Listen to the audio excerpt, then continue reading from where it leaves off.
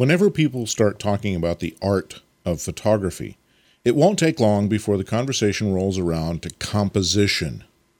I've never been a big fan of these conversations because more often than not, conversations about composition immediately gravitate to the rule of thirds and where you place things in the photograph relative to getting out of the center, creating swirly shapes, S curves, L compositions, etc.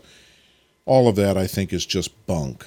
Because I don't think composition is something that is subject to any rules. It's not like f-stops and shutter speeds and all the technical aspects of photography. As Edward Weston said, composition is simply the strongest way of seeing.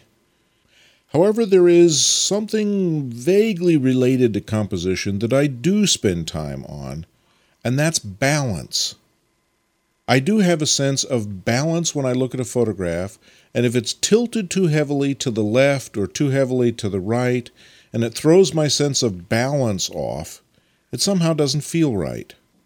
This abstract is a good example of that.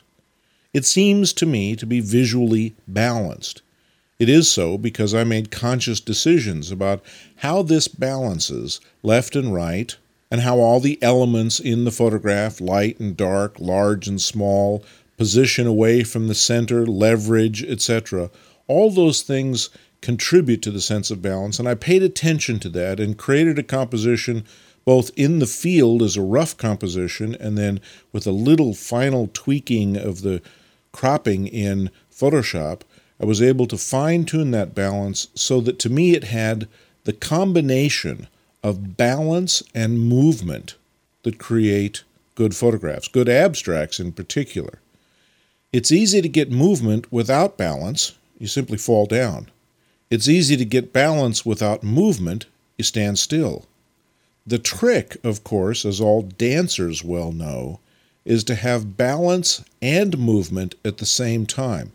And I think that applies to photography just as well.